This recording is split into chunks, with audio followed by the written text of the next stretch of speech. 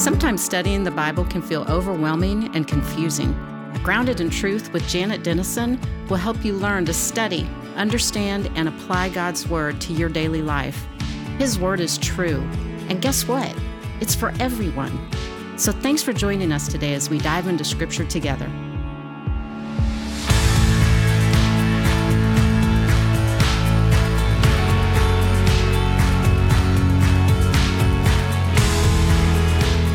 Welcome to the Grounded in Truth Summer Series with me, Janet Dennison. Last week, we wrapped up our study on Ephesians and Paul's reminder to the church at Ephesus of the unfathomable gift from God we have in Christ Jesus and the blessings we receive by standing firm in our faith. This week, we are beginning an 8-week series on personal prayer, which is Volume 1 of a 3-volume series titled Studies on Prayer. We'll release the other 2 volumes in late spring and early summer of 2023. This first series is devoted to our personal prayers. Why did God teach us to pray? The answer is simple, because God is our Father and He enjoys talking to His children. So what can make it difficult at times to talk to our Father, and how can we develop a prayer life that draws us nearer to Him? These lessons are designed to guide our prayers and help them become the conversations the Lord wants to have with us each day, so He can become that guiding voice for our journey through life. Let's dig into this week's lesson and explore what God wants to teach us about our personal prayers.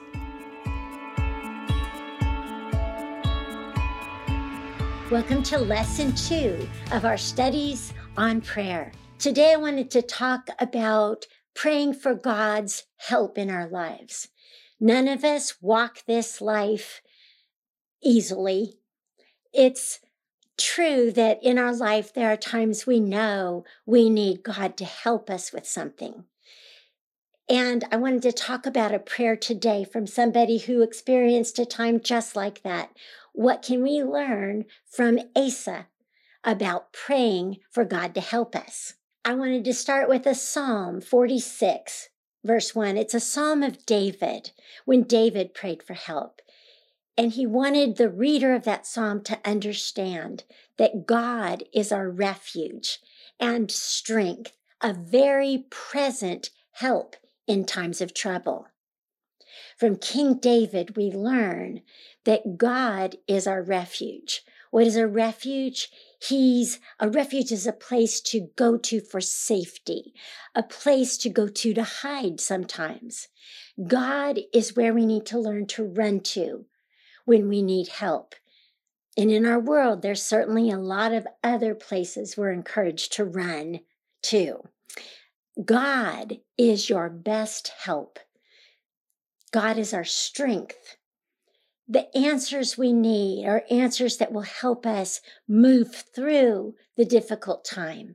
It's the help we need, not to necessarily remove it all the time, but to help us overcome it. And God is our present help in trouble. I love that phrase, our very present help in times of trouble. Why do we pray?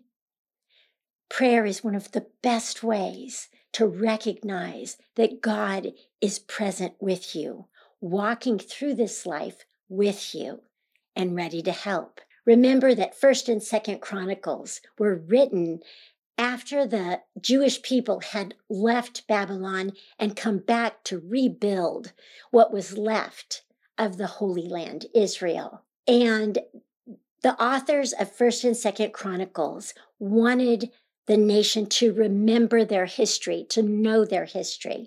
And so these books were written to remind people of what God had done in the past, because what God has done in the past, He's still able to do today. So biblical history is really the best way for us to study and know our unchanging God. It says in 2nd Chronicles chapter 14, verse 1, and Abijah rested with his ancestors and was buried in the city of David. That would be Jerusalem. Asa, his son, succeeded him as king, and in his days, the country was at peace for 10 years. Abijah had died, and his son had moved into the position of king. These verses say that the country under Asa, when he became king, had peace for 10 years. One of the best lessons I ever learned in my spiritual life was that the time to get ready for the hard times of life was the good times of life. The best time to prepare yourself for a time of trial is yesterday. Start now and draw close to the Lord now. Practice prayer now. And then when you hit a time of trial or struggle, you already are in a conversational relationship with the God who is present in your life. Asa did what was good and right in the eyes of the Lord his God. That's verse 2. What did he do that pleased God, that God found good and right? It says in verse 3 that Asa removed the foreign altars and the high places, smashed the sacred stones, and cut down the Asherah poles. We know from other texts in Scripture that these foreign altars, these high places, these sacred stones, and the Asherah poles were used to worship small g gods like Baal. They were foreign worship. Today we might call them occult worship. And Asa got rid of those things from his land. As king, he was allowed to say, take that away, take it down. It's not to be here. In our country, we live in a democracy. And so the taking down of foreign things that are not of God, would have to be a personal decision in our own lives. But we could start this lesson today saying, as you pray, do you pray for God to help you remove those things in life that stand against his way of thinking, stand against the purity of your faith? Asa did what was right in the eyes of the Lord. What do we need to do today to make ourselves more right in the eyes of the Lord our God? What does he want to remove from our lives? It says in verse 4 that Asa commanded Judah to seek the Lord, the God of their ancestors, and to obey his laws and commands. Again, we don't have an earthly king like Asa was. We do, however, have a heavenly king. And if we make Jesus Lord of our lives, we are in essence giving him permission to wipe away anything he doesn't want from our lives and to help us seek God in our life. That's the purpose of the Holy Spirit in our life, is to help us seek God. Who is this God? The same God that was the God of the ancestors of King Asa back here in the book of Chronicles. And what do we want to do? We want to walk so closely with our King that we obey his laws and his commands. It says in verse 7, Asa said, "Let us build up these towns," he said to Judah, "and put walls around them with towers, gates, and bars." He wanted to rebuild the land after it had been destroyed by the Assyrians and the Babylonians. And he told his people, this land is still ours. Why? Because we have sought the Lord our God. We sought him, and he has given us rest on every side. So they built and prospered. Asa prayed and taught his people to turn to the Lord, because they'd come back to the land that was the land of their ancestors, the promised land that God had given the Jewish people. And he encouraged them during this time when there's no one warring against us. We are going to rebuild this land that God has given us and restore a relationship to God. So why did he pray? Why do we pray? Because we are a blessed people, that God has given us possessions to have. We talked about it in the first lesson. We pray for prosperity so that God will prosper us so that we can then live as examples for those in our world. It said in verse 8, Asa had an army of 300,000 men from Judah, equipped with large shields and with spears, and 280,000 from Benjamin, armed with small shields and with bows. And then, what do we know about all of these men in the army? It says they were brave, fighting men. Brave was an indicator of their spiritual strength. Fighting men was an indicator of the abilities they had learned and gained in their lives. And so we find out why. In verse 9, it says, Zerah the Cushite marched out against them with an army of thousands upon thousands and 300 chariots, and came as far as Mareshah. What we know from these verses is that a Cushite army, these were people that always wanted this land that Asa had encouraged his people to build back up. Now the Cushites want this land for themselves, and they march against Asa and his men. But they have an army of thousands upon thousands. Not only that, they have 300 chariots. Think of chariots as the modern day tanks of their day. They were outmanned, they were outgunned. And it says in verse 10, Asa went out to meet him, and they took up battle positions in the valley of Zephathah near Mareshah. And Asa knows he needs help. And so in the following verses, with an army that is much larger and much stronger than his, Asa knows that this battle will require God to help. Asa knows the story of David and Goliath. Asa knows how Joshua was able to lead the Hebrew people across the Jordan River into the land. Asa knows that that he is praying to a God that caused the walls of Jericho to fall down. Asa knows what God is able to do. And so he turns to God, and this is his prayer. Asa called to the Lord his God. He prayed to the God he knew, the God that belonged to him. And he said, Lord, there is no one like you to help the powerless against the mighty. Help us, Lord our God, for we rely on you. And in your name, we have come against this vast army. Lord, you are our God. Do not let mere mortals prevail against you. That was Asa's prayer, and let's look at it again carefully. First of all, he prays to the God he knows. The God he knows is capable of answering his prayer. He knows that God helps the powerless against the mighty.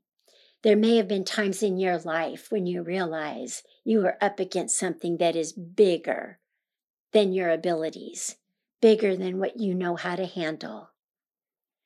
Do you know that God is the God of the powerless?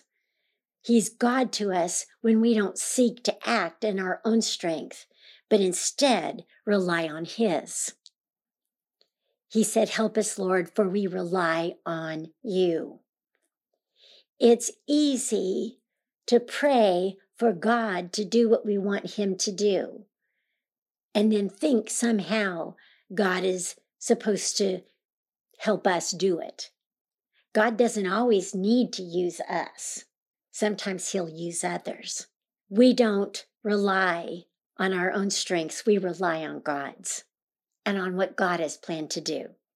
But this is a key part of this prayer. He said, help us, God, because we rely on you and because it's in your name we've come against this vast army. When we pray for God to help, is it for something we want or is it for something we know God wants? Do we pray for God to help us accomplish our will, or do we pray that God will use us, help us, so that his will can be done? Remember, in the Lord's Prayer, Jesus prayed for that God's will would be done on earth as it was in heaven. And God answers Asa's prayer. It says that God struck down the Cushites before Asa and Judah. The Cushites fled, and Asa and his army pursued them as far as Gerar. Then they returned to Jerusalem. I don't know what happened. How did the Lord strike down the Cushites? We just know that he did. God is capable of doing things that we cannot see, that we cannot know. Do we look for God to work, or do we look at the results of what God has done? What's God accomplished in your life because you prayed? Can you go back to your prayers and note the answers? Can you see those moments when God did things you didn't even ask him to do, and yet they were the perfect answer to what you had prayed? He works in our lives all the time. He answers our prayers in his perfect ways. We call out to him for help, and the help he gives may not be the help we asked for. It is, however, the help we needed.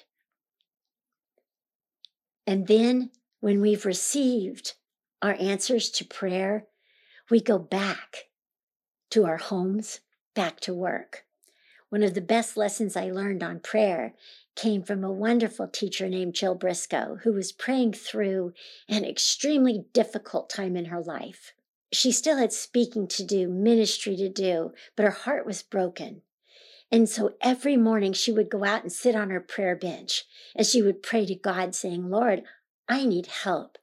I have things to do for you today, and my heart is heavy. I can't think. I can't speak like I want to speak. How am I going to do this? And then she said that every morning after she prayed, she walked around a pond in the back of her house. And then she went back to her house and got to work. She said that she learned that lesson from the walls of Jericho because the people were called to walk around the walls of Jericho once every morning. And then they went back to the camp and went about their day. Take your prayers to the Lord and beg him for the help that you need. And then get busy with your day and wait for God to answer. God helps us like he helped Asa, like he helped my friend, like he helped those first Hebrew people as they tried to take Jericho. It says in verse 11, Asa called to the Lord and said, Lord, there is no one like you. And to help the powerless against the mighty, help us, Lord. Why? Because we rely on you. Hebrews 4, verse 16 says, let us then with confidence draw near to the throne of grace, that we may receive mercy and find grace to help in time of need. Hebrews, the author of Hebrews, teaches us to do exactly what Asa did, exactly what my friend did, exactly what those first Jewish soldiers around Jericho did. Call out to God and pray for help. But we do that with confidence. We draw near to the throne of grace so that we can receive God's mercy, his answers, his love, his favor, so that we can find the grace we need that will help us in our time of need. None of us live perfect lives, but we can all approach the throne with confidence, knowing that we have a God who wants to help us and who is able. An abbot by the name of Henri de Tourville said, "The greatest saints have always shown the perfect combination of nearness to our Lord on the one hand and a deep sense of their own unworthiness and weakness on the other." How do we approach that throne of grace? Knowing that we are worthy because of what Jesus Christ did for us. We are worthy to approach the throne because our Heavenly Father, our adopted Father, is seated on it. But we approach it knowing that we are unworthy of being called a child of God on our own. We're worthy because we've been made worthy by the blood of Jesus Christ.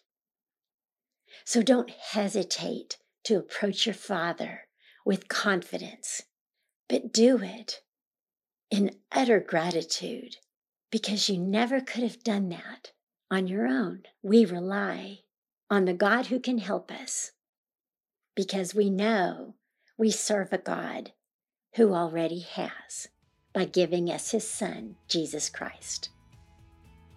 Pray for God to help, but pray out of utter gratitude for his mercy. See you next time.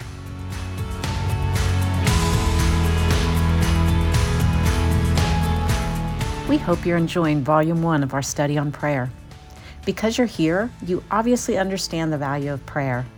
But aren't there times in life when it seems difficult to know what to pray? With that in mind, our team over at First 15 has created guided prayers to help you connect with God each day. If you're feeling stressed, anxious, or overwhelmed, or if you just aren't quite sure what you want to pray, we encourage you to download the free First 15 app in your app store and search Guided Prayers. We hope these meditations will help you spend some time in the presence of God and renew your soul for the rest of your day.